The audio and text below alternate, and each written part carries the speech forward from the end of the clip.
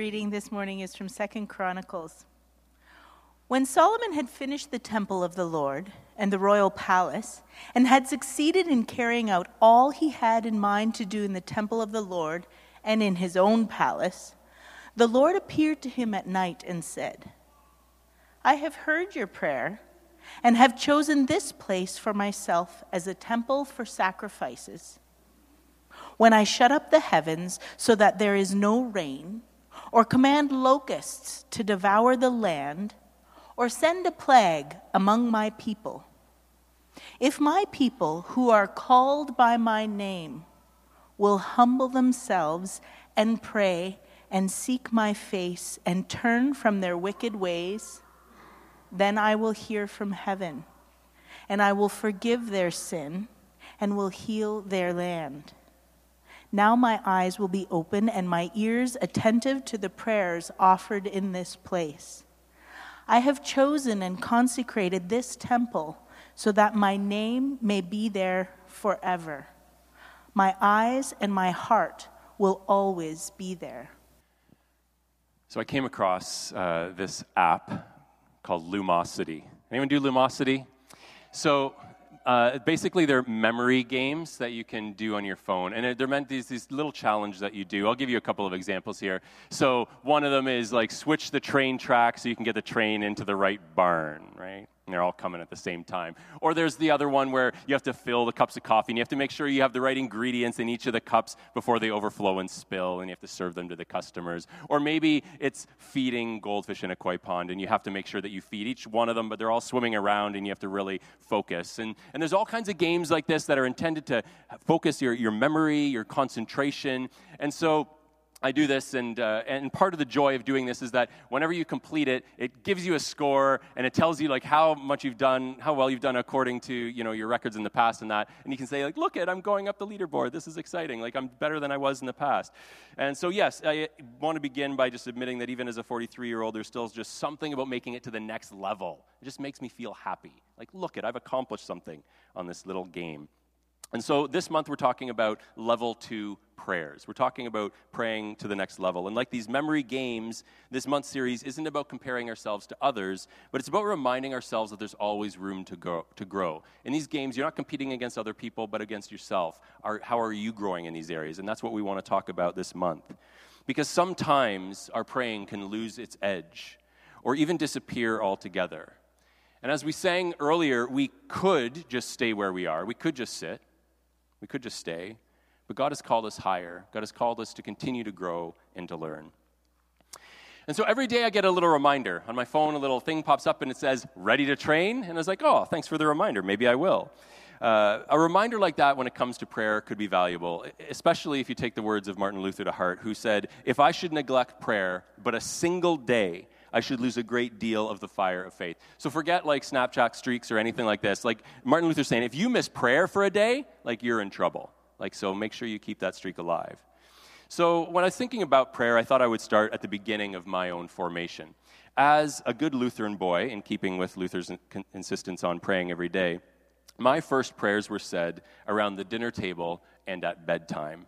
At meal times, our family drew from a mid-1700s Moravian table prayer. I don't think they knew it was a 1700s Moravian table prayer, but that's what we said. Come, Lord Jesus, be our guest, and let these gifts to us be blessed. This is the prayer that our family said at every meal. And then at bedtime, it was another prayer, also from the early 1700s. It was a great time for writing prayers.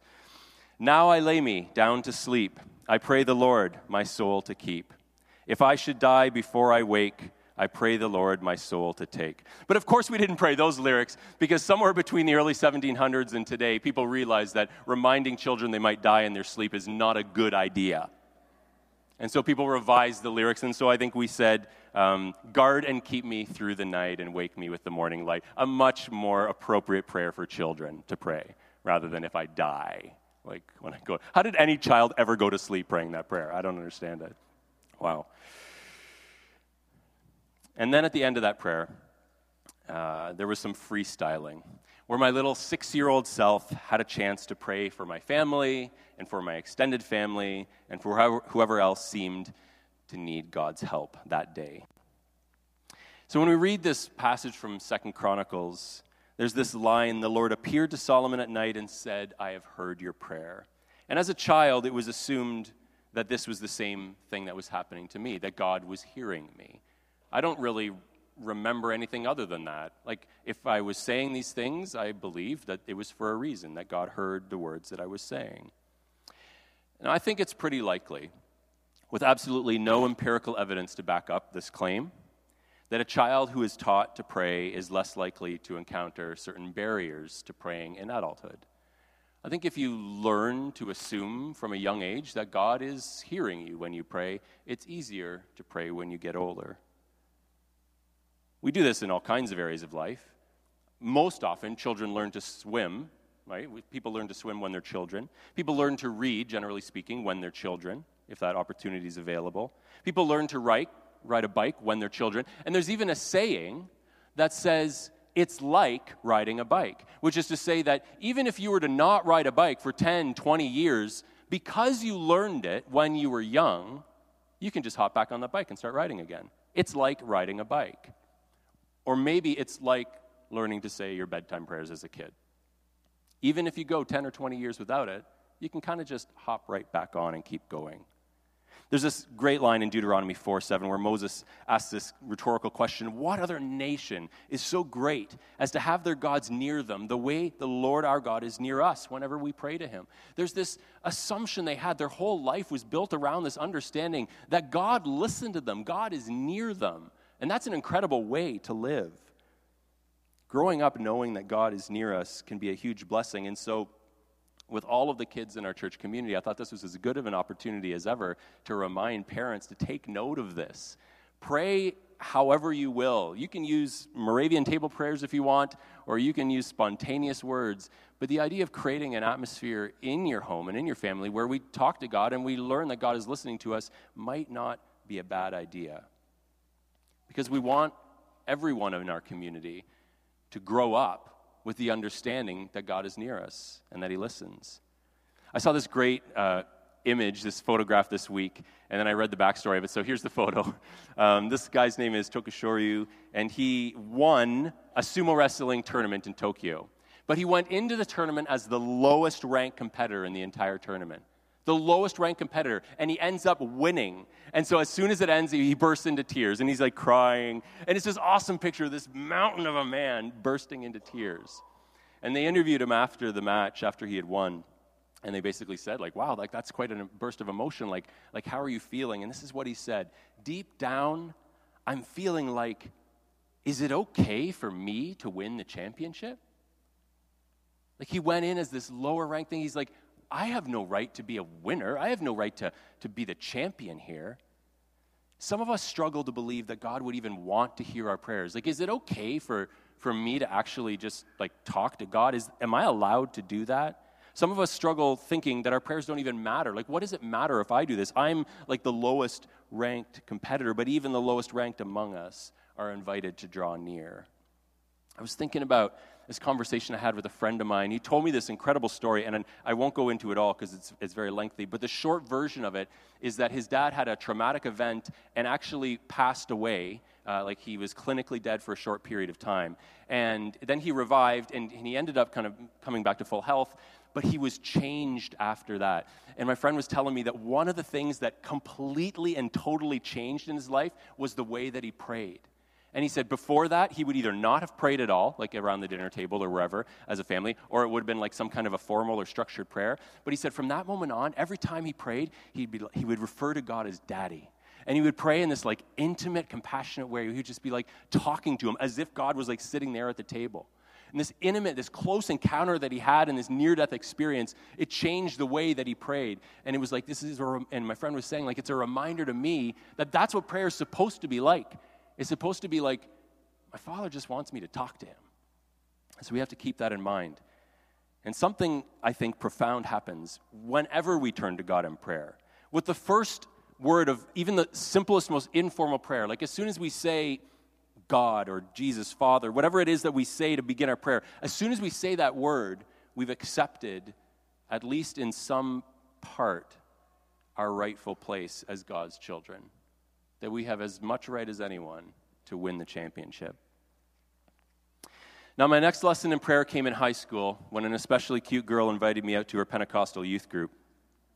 It was an interesting experience on a number of different levels. I mean, the music, I had never seen something like this. I'd never really seen a bunch of young people care about church before. That was new to me. But one of the experiences that was different was the way that they prayed. And so at the end of this youth group, much like happens in our own youth group here, they got into smaller groups and they kind of talked about whatever, and then they prayed together. And so there was me and a couple of other guys who didn't go to church at all, and we were in this circle, and they're like, okay, now we're all going to pray. And we're like, what is going on? Why did we come here?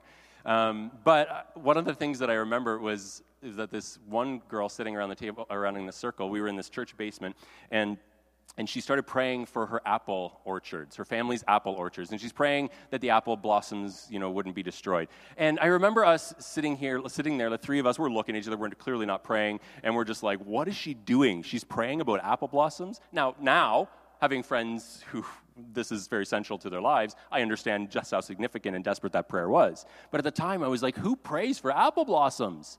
Who does this? And so the first shock to me was my surroundings. How is it possible that we are just talking to God here in a church basement with a bunch of young people? That's not what prayer looked like in my mind's eye up to that point. And now again from our reading, now my eyes, this is God speaking, now my eyes will be open, my ears attentive to the prayers offered in this place, the temple. I have chosen and consecrated this temple so that my name may be there forever. My eyes and my heart will always be there. I mean, this made sense to me, and I think this makes sense to a lot of people. Like, if God's going to hear you pray, it should be in a place like this. I mean, this is a place of prayer. Come on, right? But a church basement, but a bunch of young people, like, really, is God listening there? For a long stretch in the biblical story, the temple was the central place of prayer. That's where people came to connect with God. Now, the second shock in that church basement experience was that just anyone can pray for just anything. Again, probably most of the praying that I had heard outside of the dinner table or the bedside would have been a pastor standing up front at a church service. And so here, the fact that anyone can pray, and you can actually pray about anything that's going on in your life, that was shocking for me. But there's some other less helpful things that we might have learned about prayer along our journeys. Man approached God one day. He says, God, can I ask you a question? And God said, sure, fire away. He says, what are 1,000,000 years like to you? And God responds, 1,000,000 years are like a second. And the man says, then what is $1,000,000 like to you? And God responds, well, $1,000,000 is like a penny. And the man pauses for a second. He says, God, could you give me a penny? And God says, sure, just a second.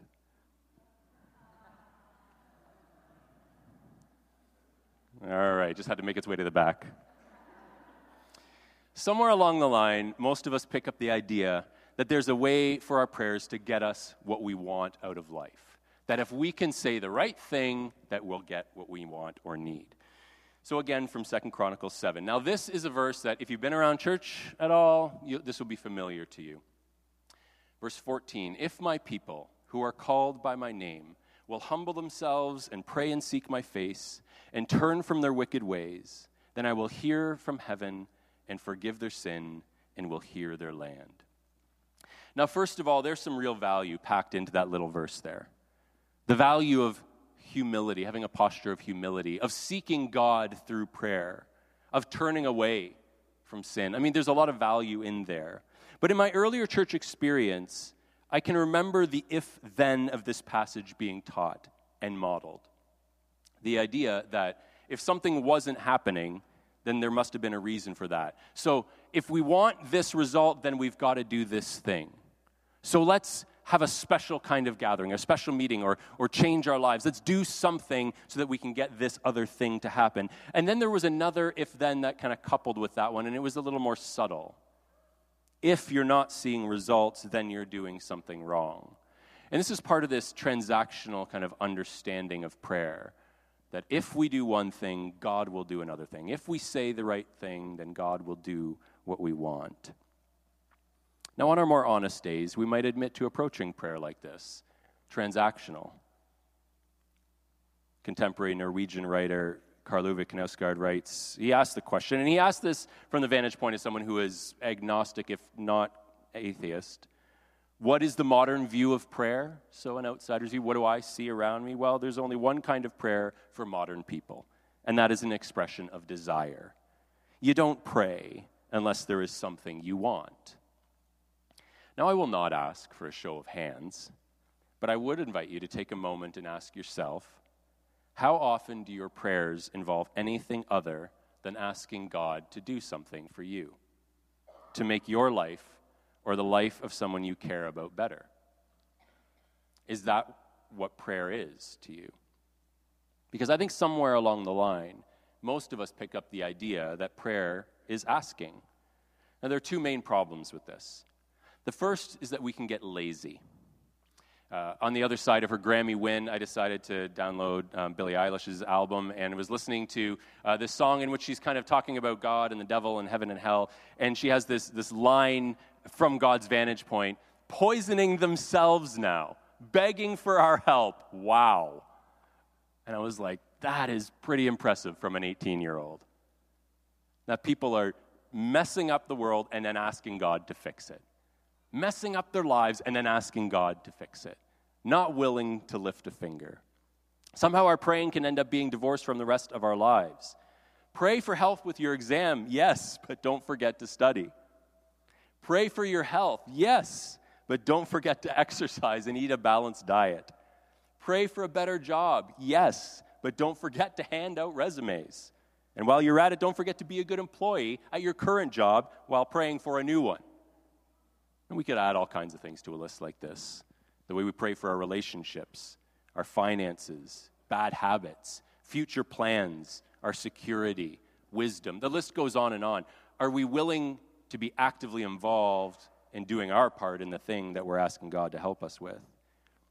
And so, from a contemporary artist to very early Christian writers, there's a line in the Sayings of the Desert Fathers, who were these Christian writers in the early centuries following Jesus' life and death. They ask, what is pure prayer? Prayer which is brief in words, but abundant in actions. For if your actions do not exceed your petitions, then your prayers are mere words, and the seed of the hands is not in them. It's a beautiful analogy. This idea of like praying without acting is like a farmer walking through his field scattering seed, only there's no seed. He's just walking around the field like this. Like that's what prayer is like if you're not willing to be a part of the solution yourself. It's good ancient wisdom. A few centuries later, a very famous prayer, and you'll recognize, I'm sure, the lyrics of it, the prayer of St. Francis. Lord, make me an instrument of your peace. Where there is hatred, let me sow love.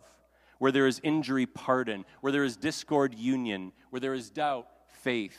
Where there is despair, hope. Where there is darkness, light. And where there is sadness, joy. It's a request, yes. Lord, make me do something. Make me an instrument of your peace, but it's a participation in what we're asking God to do. Lord, help me be the kind of person who sows love where I find hatred. That's the kind of prayer we should be chasing after. Now, the second problem with thinking of prayer of asking, if the first one is that we can get lazy, the second one is that we neglect the relationship. Because at the core of a healthy life of faith, at the center of it all is a relationship with God, who created us to love and to be loved. And we have to remember, when it comes to prayer, that God is our Father in heaven, not our skip-the-dishes driver. Like, it's okay to have interactions with some people in our lives where it's just transactional. I give you something, you do something for me. That's fine. But not with God. That's not what prayer is. Prayer is not about, okay, I'm giving you this something, now you give me something back. That's not what it is. God is our Father. And that's what we need to remember. Carlo Corretto writes that prayer is meaningful because in your presence, another is present. Another mouth corresponds to your mouth, another ear to your ear. Speaking metaphorically, of course, but speaking truthfully. That there is a person, a divine person we are communicating with. This is not someone just to do our bidding. And so this kind of, I think, acknowledgement over the years led me to my third formational lesson in prayer. The first one being that we're all invited to draw near. That's the first thing I learned about prayer. The second thing that I learned was that prayer can happen anywhere at any time. But the third thing is that prayer is about more than asking. And so at some point, I think in my late high school years, I learned this acronym for praying called ACTS. And again, if you've been around church, you'll be familiar with this, and this will be an introduction for a number of you. And the idea was that could we come up with a simple way to remember how we ought to pray, all right? So the word ACTS, A-C-T-S. The A stands for adoration. And I'm going to give an example from the Psalms. And let me just say, next week, we're going to talk about different postures and practices of prayer. But let me just say that if you're like, I don't even know how to pray, just open the Psalms, absolutely any chapter. There's 150 of them. It doesn't matter, and you'll learn to pray. There's no better place for us to go to learn to pray than the Psalms. So I want to give just the example of in these 4 different kind of steps in prayer through this little acronym, examples from the Psalms. So the first is adoration, that when we begin our praying, we begin by adoring God for who he is. Sing to the Lord a new song. Sing to the Lord, all the earth. Sing to the Lord, praise his name. Proclaim his salvation day after day. For great is the Lord and most worthy of praise. So the first thing that we do when we come to God in prayer is we acknowledge that we are actually talking to the creator of all things. The second is confession.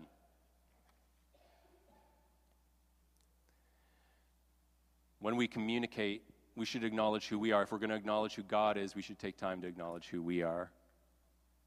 Psalm 32, for day and night your hand was heavy on me. My strength was sapped as in the heat of summer. Then I acknowledged my sin to you and did not cover up my iniquity. I said, I will confess my transgressions to the Lord, and you forgave the guilt of my sin. So confession being part of this prayer. The T is thanksgiving. Psalm 118, give thanks to the Lord, for he is good. His love endures forever.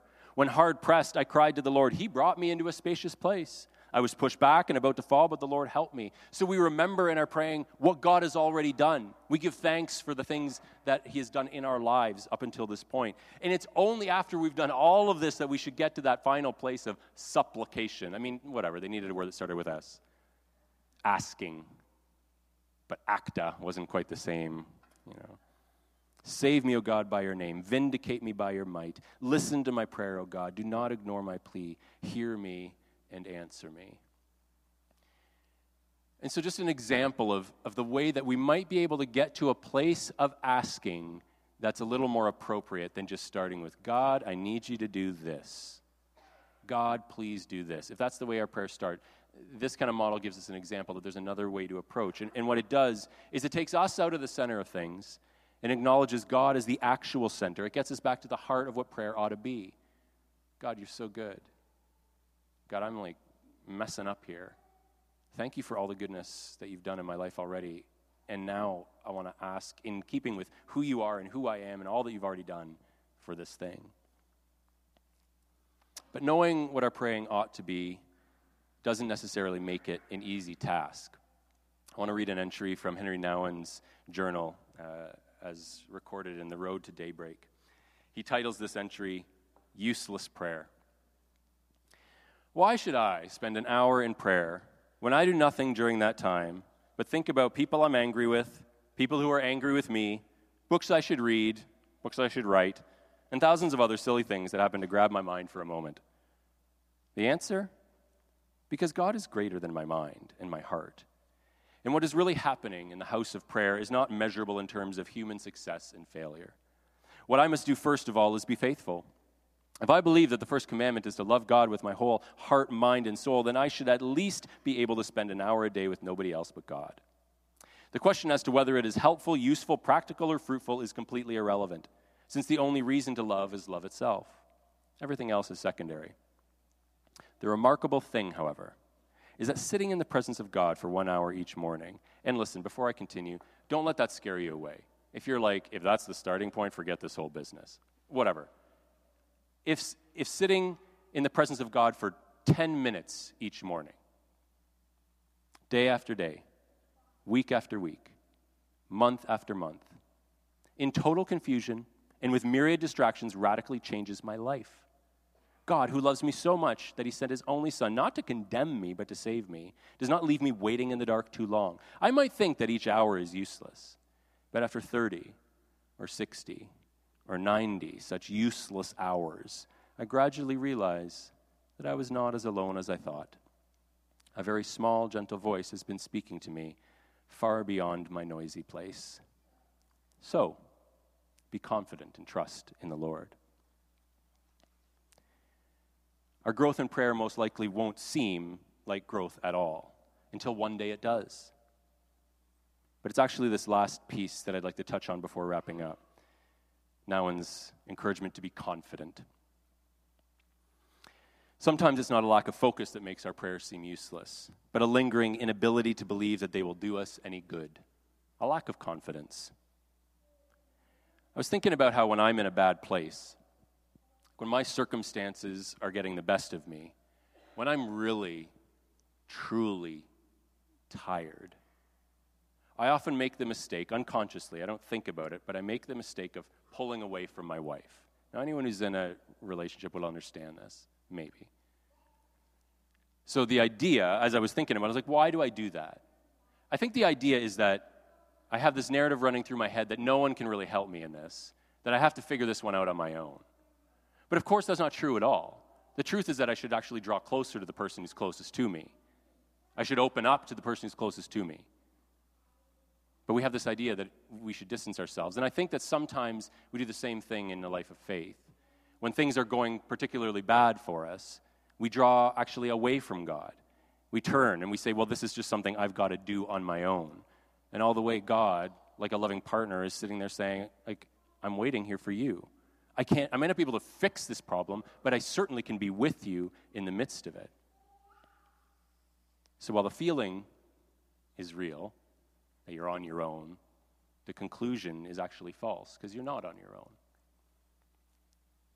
I had an opportunity to sit down with a spiritual mentor of mine a few years ago, and he was telling me a story, and this is someone who has so much good to say about prayer, someone who has actually taught me a lot about what prayer is and is not. And he told me this story of how when his daughter was a teenager, she was wild, like off the rails wild. And he said to me, of all the things that I remember from that conversation, this stands out among the top. He said, she taught us how to pray. And I was like, it's so interesting. Like this person who has so much wisdom to share about how we ought to pray. Do this, don't do this. This is what prayer is all about. Digging into the Bible, understand prayer. Where did he learn to pray? From the messed up life going on around him. From a broken heart. From the circumstances just crumbling. From his dreams and hopes for someone he loved more than anyone just falling apart. That's actually where he learned to pray. Which reminded me of a line from Thomas Merton, who said that prayer and love are really learned in the hour when prayer becomes impossible and your heart turns to stone. And so I want to encourage you this morning, if that's where you find yourself, that this is just impossible, that you might actually be learning something significant about how to pray. So when I was a child, I learned to swim, I learned to read, and I learned to ride a bike, and I'm grateful for all of those things. I'm grateful for those foundations, but my learning is far from over. If those were the only things that I learned in life, I'd be a pretty sorry individual. And I wanted to start off our series this way in order to acknowledge, first of all, the valuable elements of our formations in prayer, those early things that we learned, that they can actually be really good in setting us up for the future, while also hoping to inspire a desire in us to keep on growing. Riding the bike shouldn't be the last thing we learn to do in life. And those early lessons we learned in prayer shouldn't be the end of our growing. Now is as good a time as ever to remind you that at the end of every service, we have members of our pastoral care team. And they gather up here in this front corner, and they invite you to come and just sit and pray with them. And so this morning, regardless of how you're responding, or which element of what I've said you might be responding to, I'd invite you to join and just pray. And realize that every week, this is a space that we have.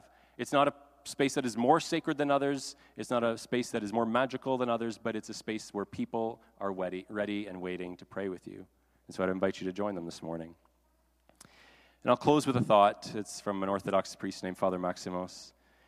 He writes that prayer is like a harbor that is always nearby. And so the thing as we go through this series, I know that there can be a lot of maybe guilt around prayer because most of us are not where we would like to be in this area of our lives. And I would just remind you, prayer is like a harbor that's always nearby. You can always pull in. God is always ready and waiting. Please stand.